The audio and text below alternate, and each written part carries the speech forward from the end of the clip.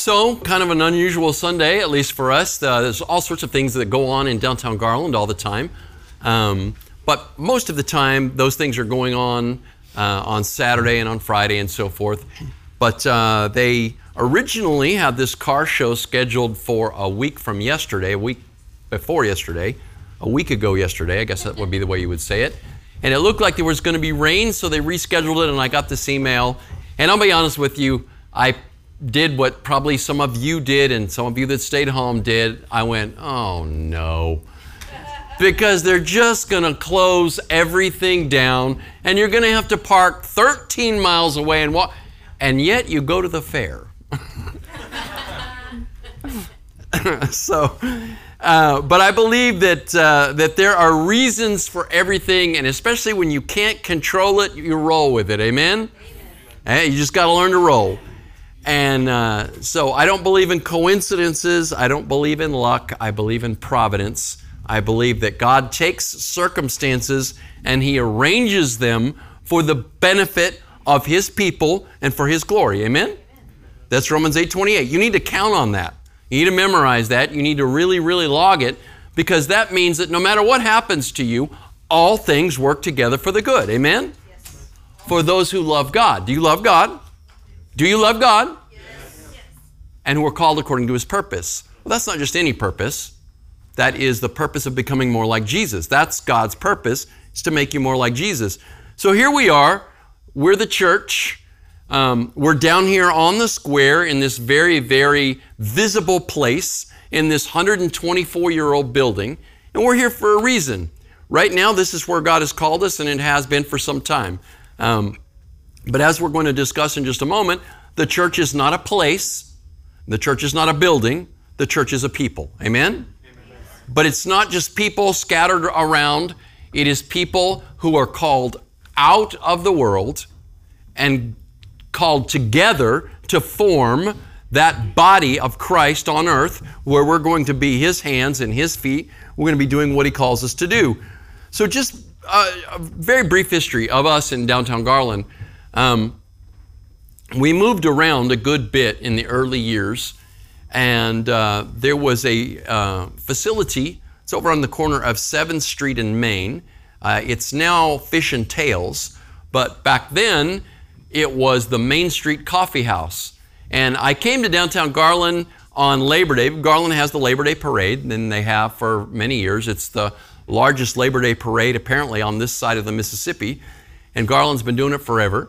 And I came to the Main Street Coffee House, and back then, it was sort of like this little internet cafe. I don't know if y'all remember that. It had like this little kind of bar thing that went around the windows, and it had like little computers there. We all thought that was cool, right? Nobody had a smartphone back then. We just had to be smart. And so you sat around, and we had, so this is before Facebook. This is before MySpace. We had a message board. And so, you remember the message board? And so we would all post on the message board, and I remember distinctly sitting there in that cafe, that coffee shop, posting, I believe this is where God is leading us. And as it turned out, they had, a guy that was managing the place there, and I went and talked to him. And so we started meeting right there in the Main Street Coffee House, and then we went behind. There were, in the same building that's owned by the same people, there were originally offices in the back area, and they had a media room that seated about 50 or so people. So we started meeting back there in that media room, and I had an office right there. And then we went over and we rented space from the Garland Seventh-day Adventist Church, which is just up the street here, the old Austin Street Church of Christ. And we rented space from them for a couple of years. In fact, the last 2 years we did House of Judgment. We did it at that particular building in that particular church. And long about the time the Adventists told us that they needed their space back, this building had a sign on it that said it was for lease.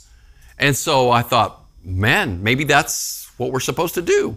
So I called, and in fact, I got all the documentation and was ready to sign the lease. And this was originally redone it was for years and years, this was McKnight's drugstore. So underneath this carpet that we've installed, it's a very interesting hybrid floor. On this side of the building, where you all are sitting, the floor is solid concrete. And that's where they would have had their counter, right, for their soda fountain and their malts and all that other kind of stuff. And then on this side, where all of you folks are sitting, that's a wood floor, which is in need of some tender love and care. You can, if you walk on it, you can feel there's like little soft spots in it and so forth.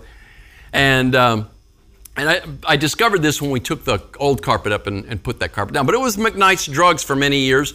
And if you talk to folks that have been in Garland for years and years, they will tell you all kinds of interesting stories about this building. In fact, one guy told me that there used to be a large brass mailbox out in the front of this building. And he said he and some friends of his set firecrackers off in the mailbox. I say, that'd get you in jail for terrorism today, right? But yeah, Garland's been around forever and this building's been around forever. But after it was McKnight's Drugstore, the Garland Opry, this country music organization, came in, and the Brashers redid it, Jeree and her husband. And they brought a lot of the material over from the Plaza Theater. The Plaza sold its building to the city of Garland. I think they sold it for like $1. And then the city of Garland put like $1 million or $2 million into it, upgrading it. And but the old seats that were in the Plaza Theater were over here. Now, those of you that have been here for a while remember sitting in those old movie seats because they were threadbare and they would have springs that would come up through them. And I can remember on several occasions one of those springs would grab my pants as I stood up and, practically tear a hole in my pants. But I think they even brought the old carpet from over there. So these days, movie theaters seem to be wiser and they don't put carpet in their theaters because movie theater carpet smells really suspect. And that was our carpet. It was this really weird blue carpet. And yeah, we initially sublet from the Garland Opry. There was a new operator that came in, and her name was Jewel Clough, sweetest lady in the world, very country. And we sublet from them from mid-2007 all the way until January of 2009. And then, excuse me, we came in on our own. And we've been here ever since. We got the upstairs in 2010. But again, a church is not a building. But I believe we're here in this building for a purpose. Amen? Because God's people have to gather somewhere. And in the early days, and still in many places, people gathered in homes. In fact, the first church building was not built until the 3rd century. Do you realize that? Churches were always in homes and in other facilities until the 3rd century.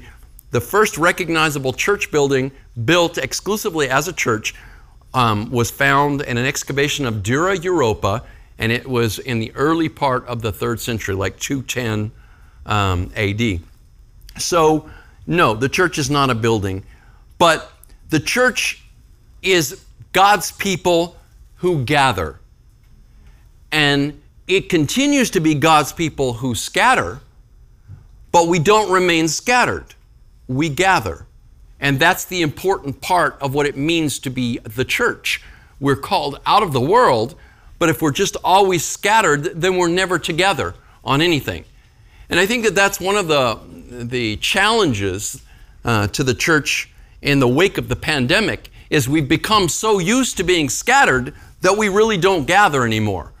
And we think that virtual gathering is gathering, but to be honest with you, it's not the same. And those of you that are sitting here, and those of you that are having to sit at home today, know that sitting there and watching this on YouTube or on Facebook is simply not the same as being with God's people together in the same room. It's just a different experience.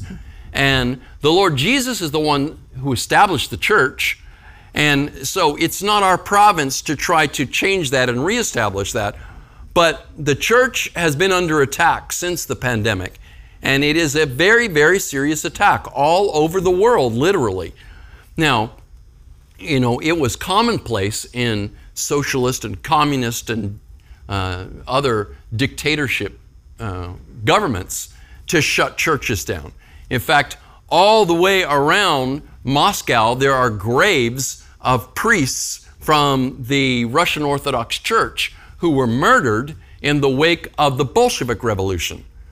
So those who are in godless government positions have always persecuted the church. But now we have found that we were scattered during a time when we thought it made sense. We're trying to be safe.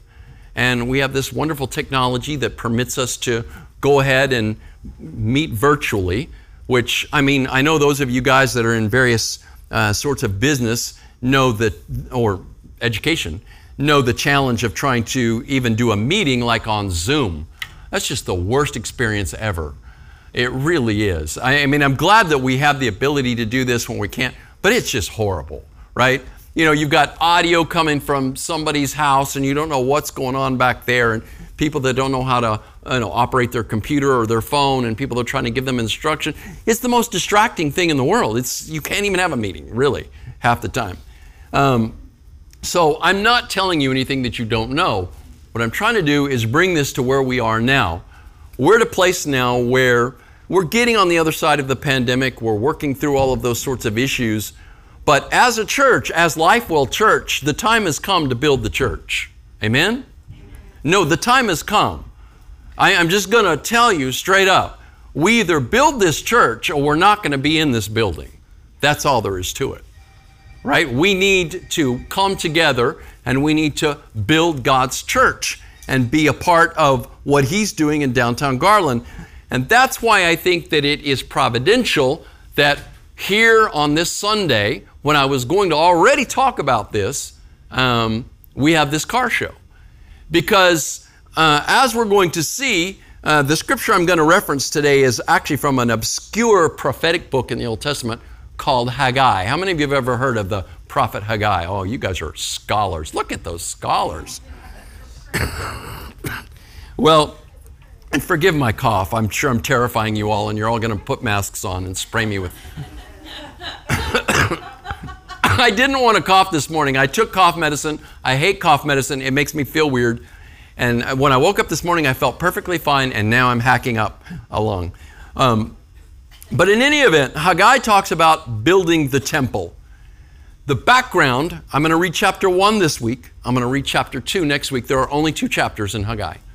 But the background is God's people had been taken captive by the Babylonians, and that was their discipline for forsaking the Lord. They had turned their backs on the Lord. They'd worshiped idols. They had not treated the poor properly, and God said, enough is enough. And so He brought a pagan people in that took the people of Israel captive. This is the southern kingdom. And actually, I say captive, literally took them out of their land and displaced them in various other locations around Babylon. 70 years later, and Jeremiah the prophet said that this would happen, 70 years later, the people were permitted to come back under King Cyrus. So the Babylonians were defeated by the Persians, and the first Persian emperor, Emperor Cyrus, Persian king, if you will, made a proclamation and permitted the people to go back. Well, their temple had been utterly destroyed by the Babylonians. The wall around Jerusalem had been torn down. It was not a pleasant time for them to return, and they did not return to a pleasant place. What they returned to was a heap of rubble, and they were going to have to do a lot of work if they were going to rebuild their homes and rebuild the temple and rebuild their city. So there are a number of Old Testament books that address this time period. Ezra and Nehemiah are the key books. But the prophet that we're going to look at that prophesied during this time was Haggai, right? So the people had come back and they had begun to rebuild their homes, but they hadn't begun to rebuild the temple. So I'm going to read this passage from Haggai. This is the New Living Translation, which is a very dynamic translation of Scripture. If I can get to my bookmark here. What I really like about the New Living when it concerns dates is they've actually gone back and sought to give a current date for when these things were happening, all right? This is Haggai chapter 1. On August 29 of the second year of King Darius' reign, the Lord gave a message through the prophet Haggai to Zerubbabel, son of Shealtiel, governor of Judah, and to Jeshua, son of Jehozadak, the high priest. This is what the Lord of heaven's armies says. The people are saying, the time has not yet come to rebuild the house of the Lord. Then the Lord sent this message through the prophet Haggai. Why are you living in luxurious houses while my house lies in ruins? This is what the Lord of heaven's armies says. Look at what's happening to you. You have planted much, but harvest little. You eat, but are not satisfied. You drink, but are still thirsty. You put on clothes, but cannot keep warm. Your wages disappear as though you were putting them in pockets filled with holes. This is what the Lord of heaven's armies says. Look at what's happening to you. Now go up into the hills, bring down timber, and rebuild my house. Then I will take pleasure in it and be honored, says the Lord. You hoped for rich harvests, but they were poor. And when you brought your harvest home, I blew it away. Why? Because my house lies in ruins, says the Lord of heaven's armies, while all of you are busy building your own fine houses. It is because of you that the heavens withhold the dew, and the earth produces no crops. I have called for a drought on your fields and hills, a drought to wither the grain and grapes and olive trees and all your other crops, a drought to starve you and your livestock, and to ruin everything you have worked so hard to get. Then Zerubbabel, son of Shealtiel, and Jeshua, son of Jehozadak, the high priest, and the whole remnant of God's people began to obey the message from the Lord their God. When they heard the words of the prophet Haggai, whom the Lord their God had sent, the people feared the Lord. Then Haggai, the Lord's messenger, gave the people this message from the Lord. I am with you, says the Lord. So the Lord sparked the enthusiasm of Zerubbabel, son of Shealtiel, governor of Judah, and the enthusiasm of Jeshua, son of Jehozadak, the high priest, and the enthusiasm of the whole remnant of God's people. They began to work on the house of their God, the Lord of heaven's armies, on September 21 of the second year of King Darius' reign. Now, I re-encountered this prophetic book and these words a couple of weeks ago, and I've been praying for some time about whether and when the Lord wanted me to address this to you. But I'm going to tell you that it is absolutely imperative that we get back to the business of building this house. Amen? Now, that means we've got to keep up this building. What has changed between where we are now and where we have been the last 10 years is that we're going to be responsible for literally everything in this building, right? The landlords dropped 2 new air conditioners on this building, and they've taken care of the roof and so forth, but they're just telling us, no, that's you.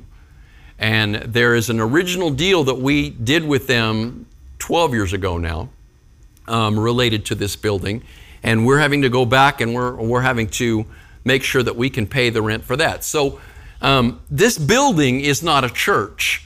This building houses the church. But we have to have this building in order for us to meet and have the outreach that God has given us in downtown Garland. So I want you to understand that everything that I'm going to say today is related to you as God's people.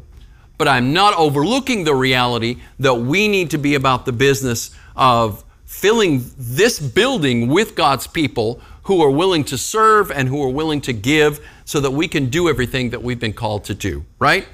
So, number one, in Haggai, when it talks about rebuilding the temple, it's talking about building an actual edifice, right? The temple had been utterly destroyed.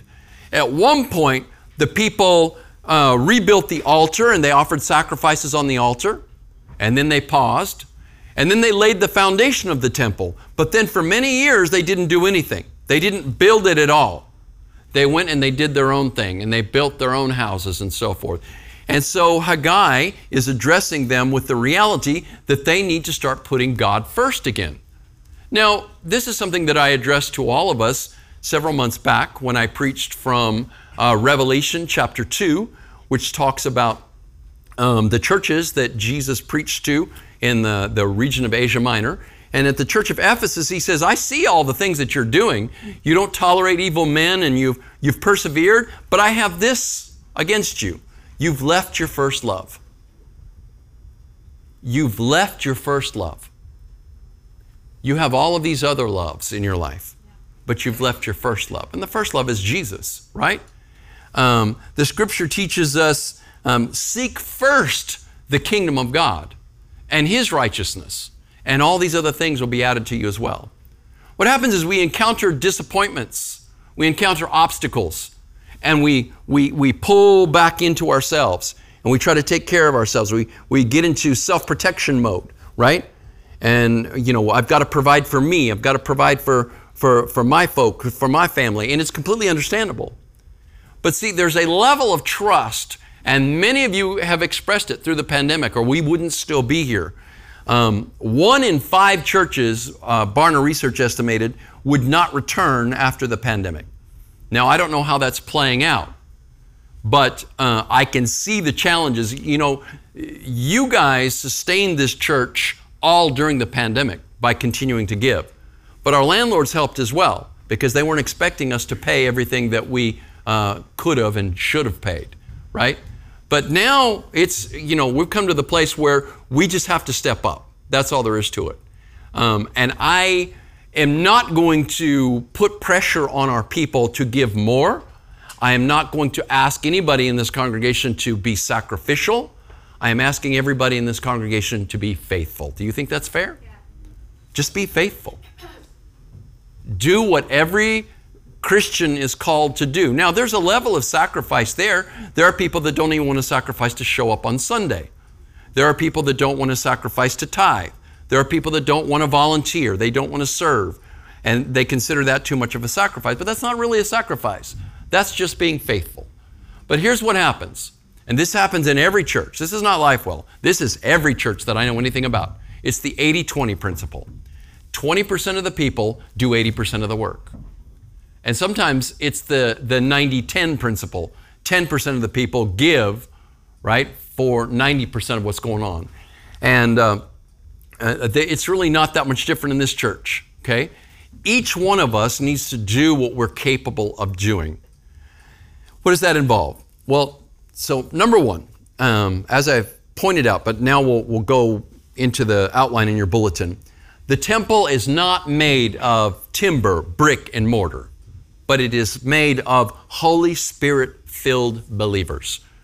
So 1 Corinthians 3:16, the Apostle Paul said, "Do you not know that you all are the temple of the Holy Spirit?"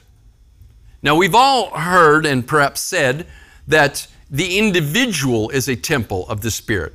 And later in 1 Corinthians chapter 6, verse 19, the Apostle Paul does say, "Do you not know that your body is a temple of the Holy Spirit?" But let's stop for just a second. Your body is more like a chapel compared to the temple. Does that make sense? Have you ever visited a chapel?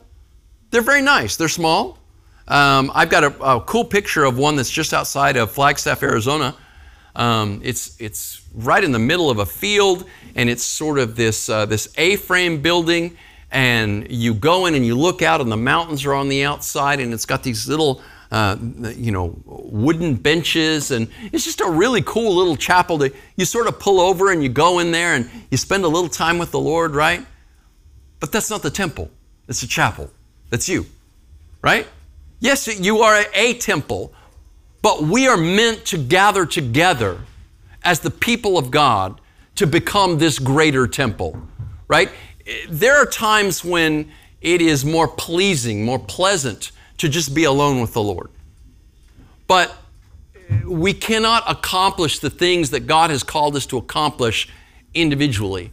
We have to be collected together. We have to gather together and not just sit and listen, but participate, become part of what's going on.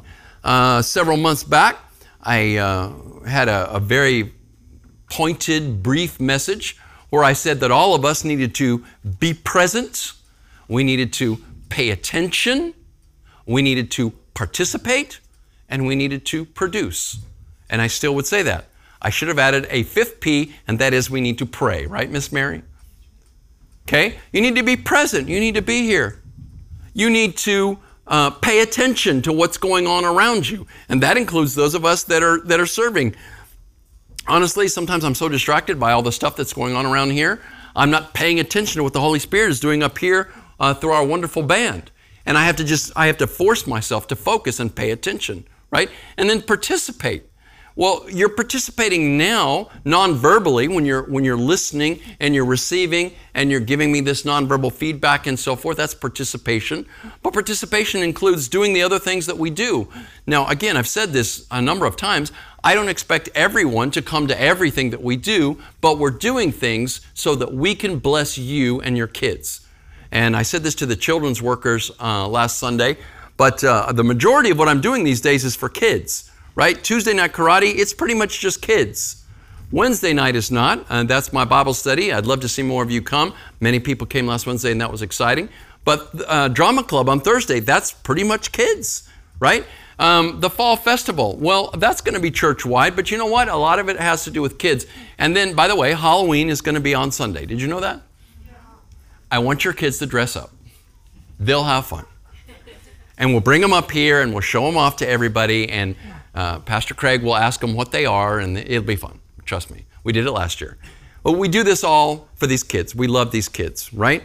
But we need volunteers to work with kids. You know, you participate. You actually do something. You show up to these other things. If you can, come to karate. If you can, come to drama club. But there are other things that we do. When we do, you know, what we do upstairs, we need to have volunteers for that.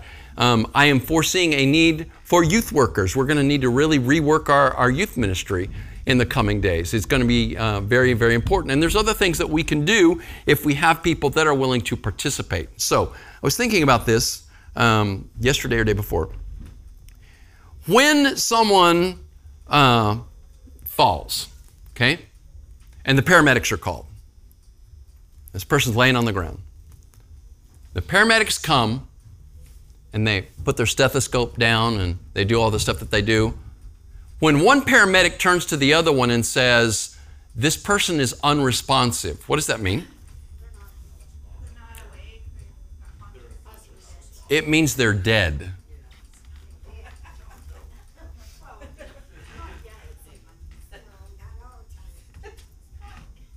Are you unresponsive?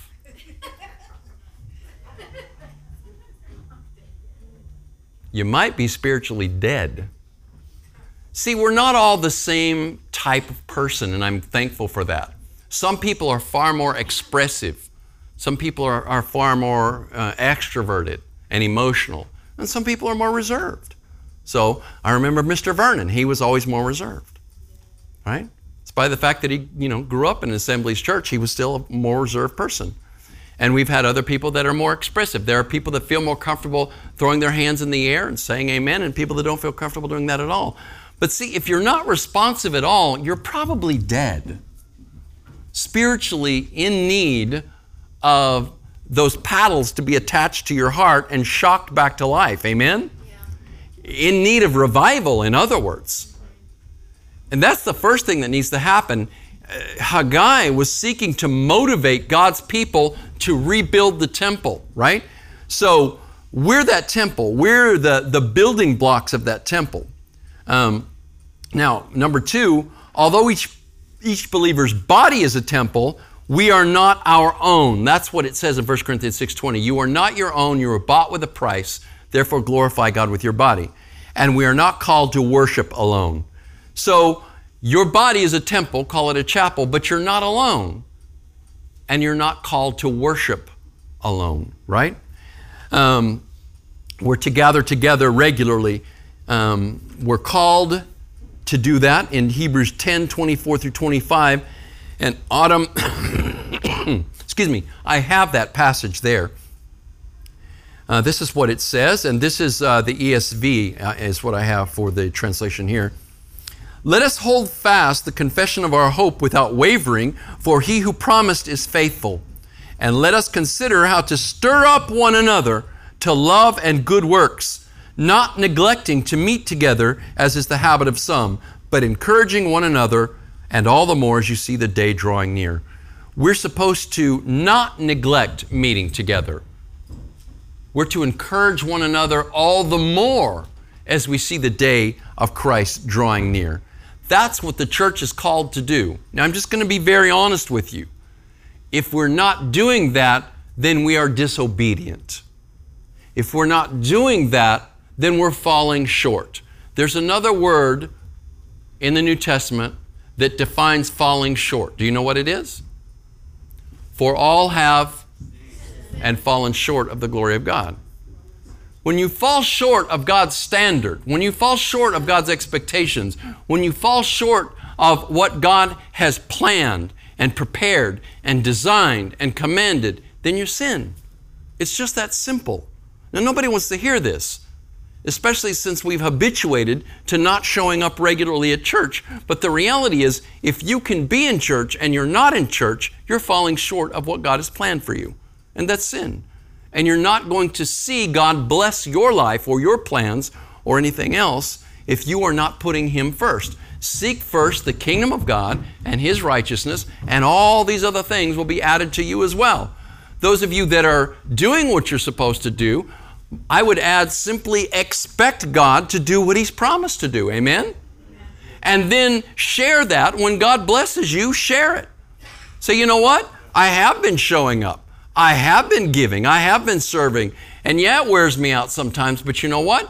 This is how God is blessing me, right? Number 4, the pandemic has certainly been the cause for many churches to be in ruins. And that's what it says in verse 4 here. This is why I think that this is appropriate. Haggai is appropriate. Haggai 1:4, he says, "Why are you living in luxurious houses while my house lies in ruins?" This could be a message for any church, not just Lifewell Church. Because, you know, we were given free money by the government during a time when some of us didn't need it, others of us did need it. And we're caused to focus on ourselves and focus on our families and everything like this. But you know, there are a lot of churches that still haven't recovered and still haven't come back.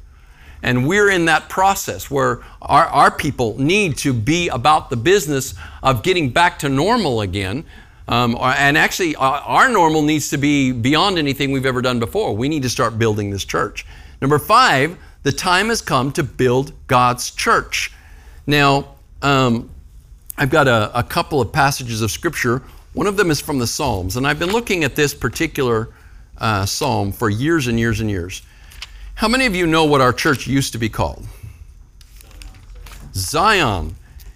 Now, why did I want to call our church Zion?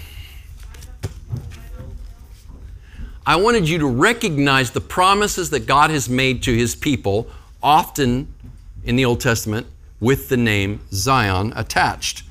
This is Psalm 102, verses 13 through 16. "You will arise and have mercy on Zion, and now is the time to pity her. Now is the time you promised to help. For your people love every stone in her walls and cherish even the dust in her streets. Then the nations will tremble before the Lord. The kings of the earth will tremble before His glory, for the Lord will rebuild Zion. He will appear in His glory. He will listen to the prayers of the destitute. He will not reject their pleas." So I and others have been praying for this church for years, beginning in that during that time period when we were called Zion. And I am fully expecting that the Lord will have mercy on us and to say, now is the time to pity her. Now is the time He promised to help. We're going to need God's help. But let's look at the establishment of the church. When was the church first established?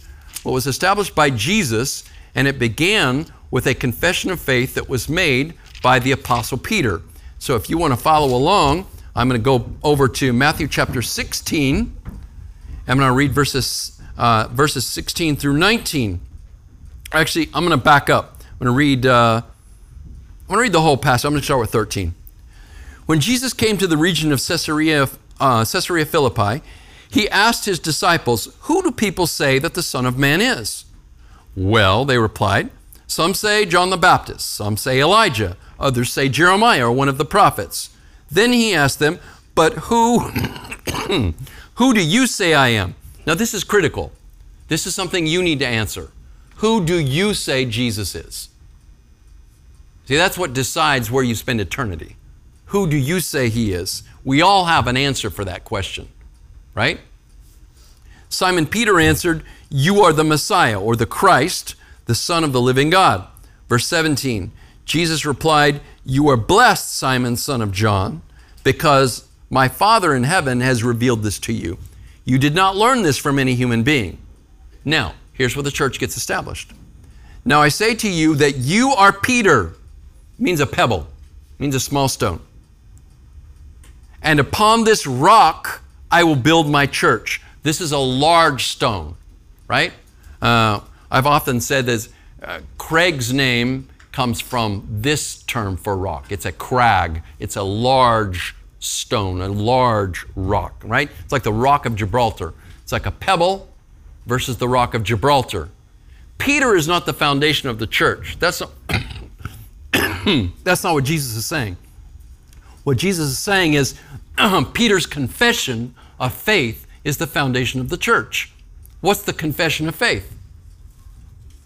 You are the Christ, the Son of the living God. That's the foundation. Jesus is the foundation. That's how you build the foundation in your life. You confess that Jesus is your Messiah. He's your Savior. He's your Lord. That's how you get the right foundation for your family. That's how you get the right foundation for your personal life.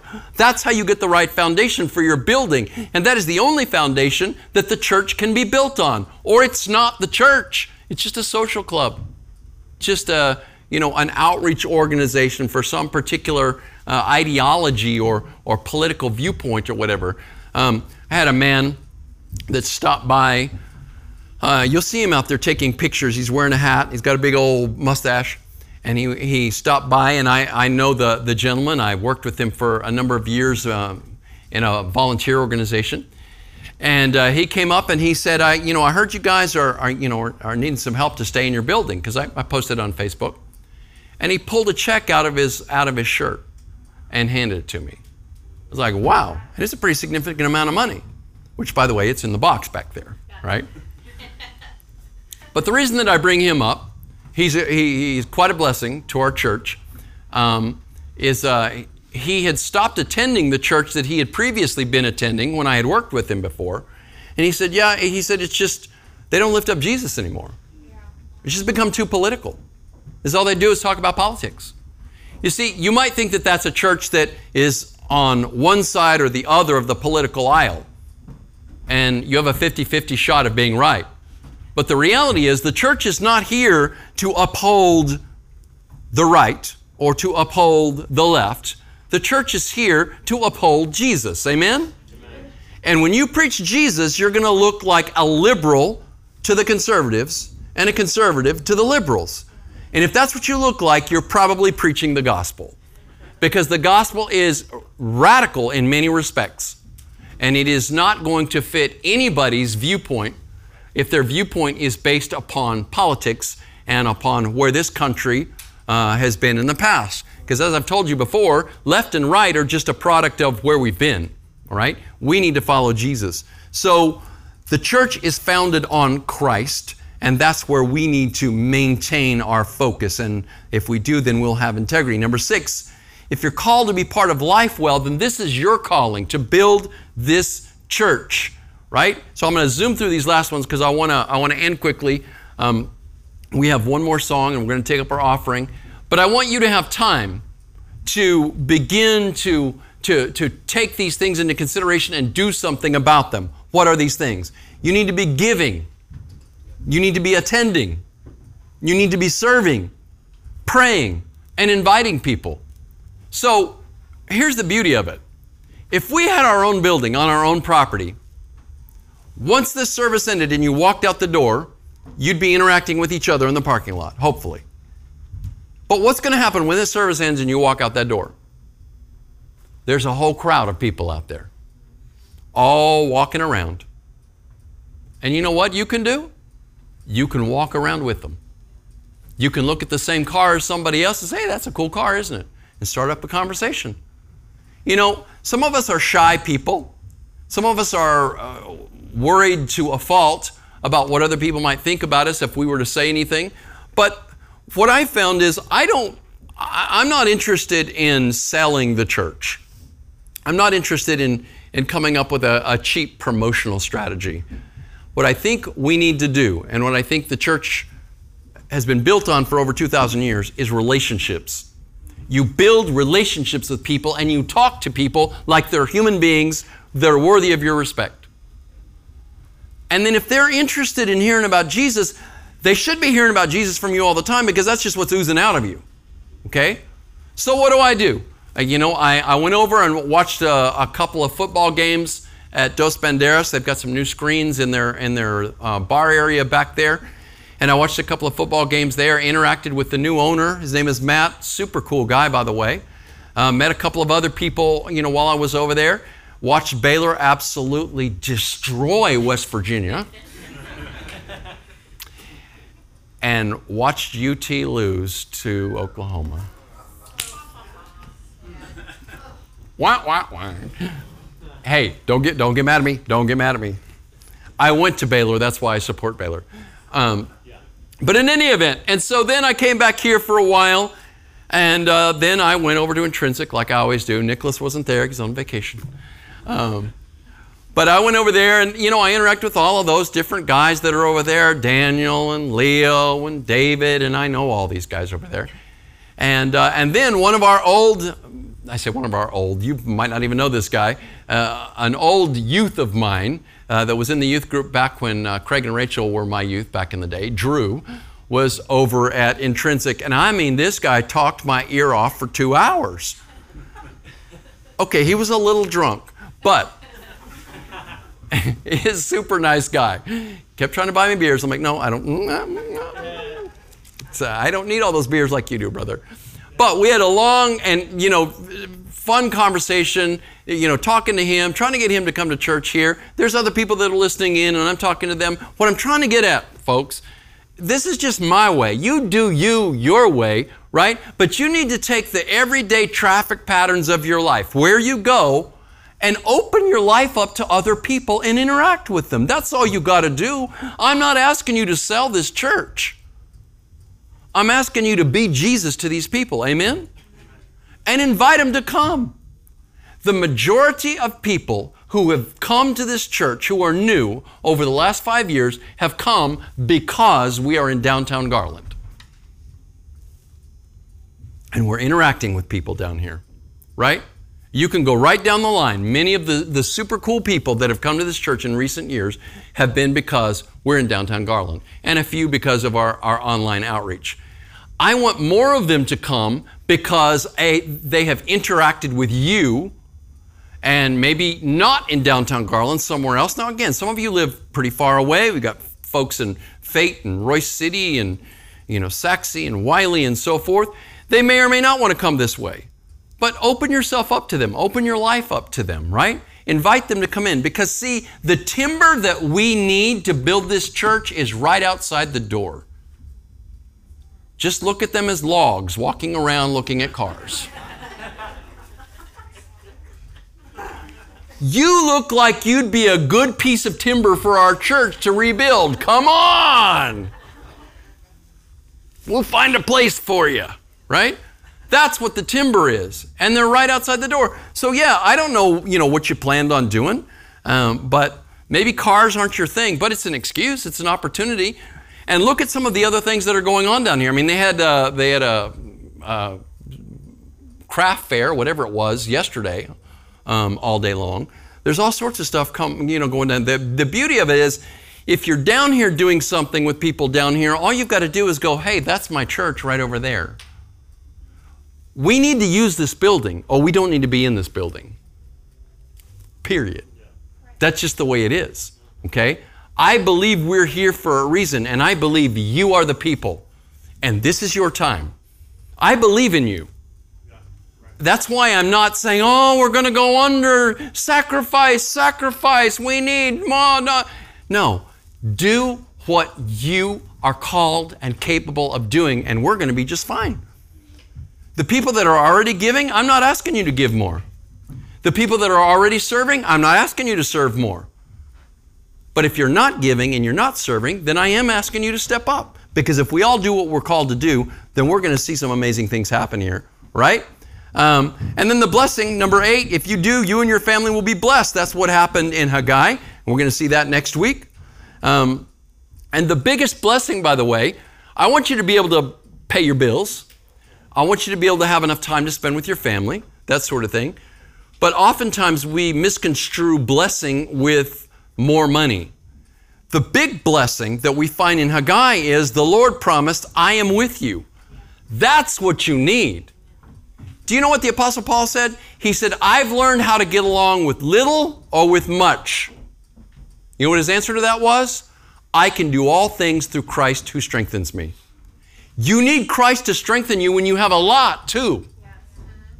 Because we get easily distracted when we have a lot. And, you know, we have a lot of friends on social media. We're so distracted by them because we become minor celebrities. We have a lot of money. So, you know, we got to manage our money and spend it and do this and that with it. But the real blessing is not more friends on social media and more money. The real blessing is Jesus. Amen? Like you really have Him with you. So when you're healthy, you have Him with you. When you're sick, you have Him with you, right? And we need it through all those times. And number 10, last one, unless the Lord builds the house, the builders labor in vain. So that's Psalm 127:1. I am not advocating for us to just run around and do our bit, because there are plenty of organizations and institutions that become very, very large and they don't have anything to do with Jesus whatsoever. But if we're going to build the temple that is going to house the presence of the living God, right? And that's what it says in Psalm 22, that God inhabits the praises of His people. He is enthroned upon the praises of His people. If that's going to be the case, we've got to have God's help in order to accomplish that goal. Amen? So, come next week. Invite people to come next week. We're going to do part 2 of this message next week. There's lots of really, really cool promises attached to chapter 2. I will let you read that on your own. You don't have to wait till next week to find out what the Lord might be saying about that. But I hope that you will commit yourself to being a part of this project that God called into existence years and years ago, because it's time for us to move. It's time for us to grow. Amen?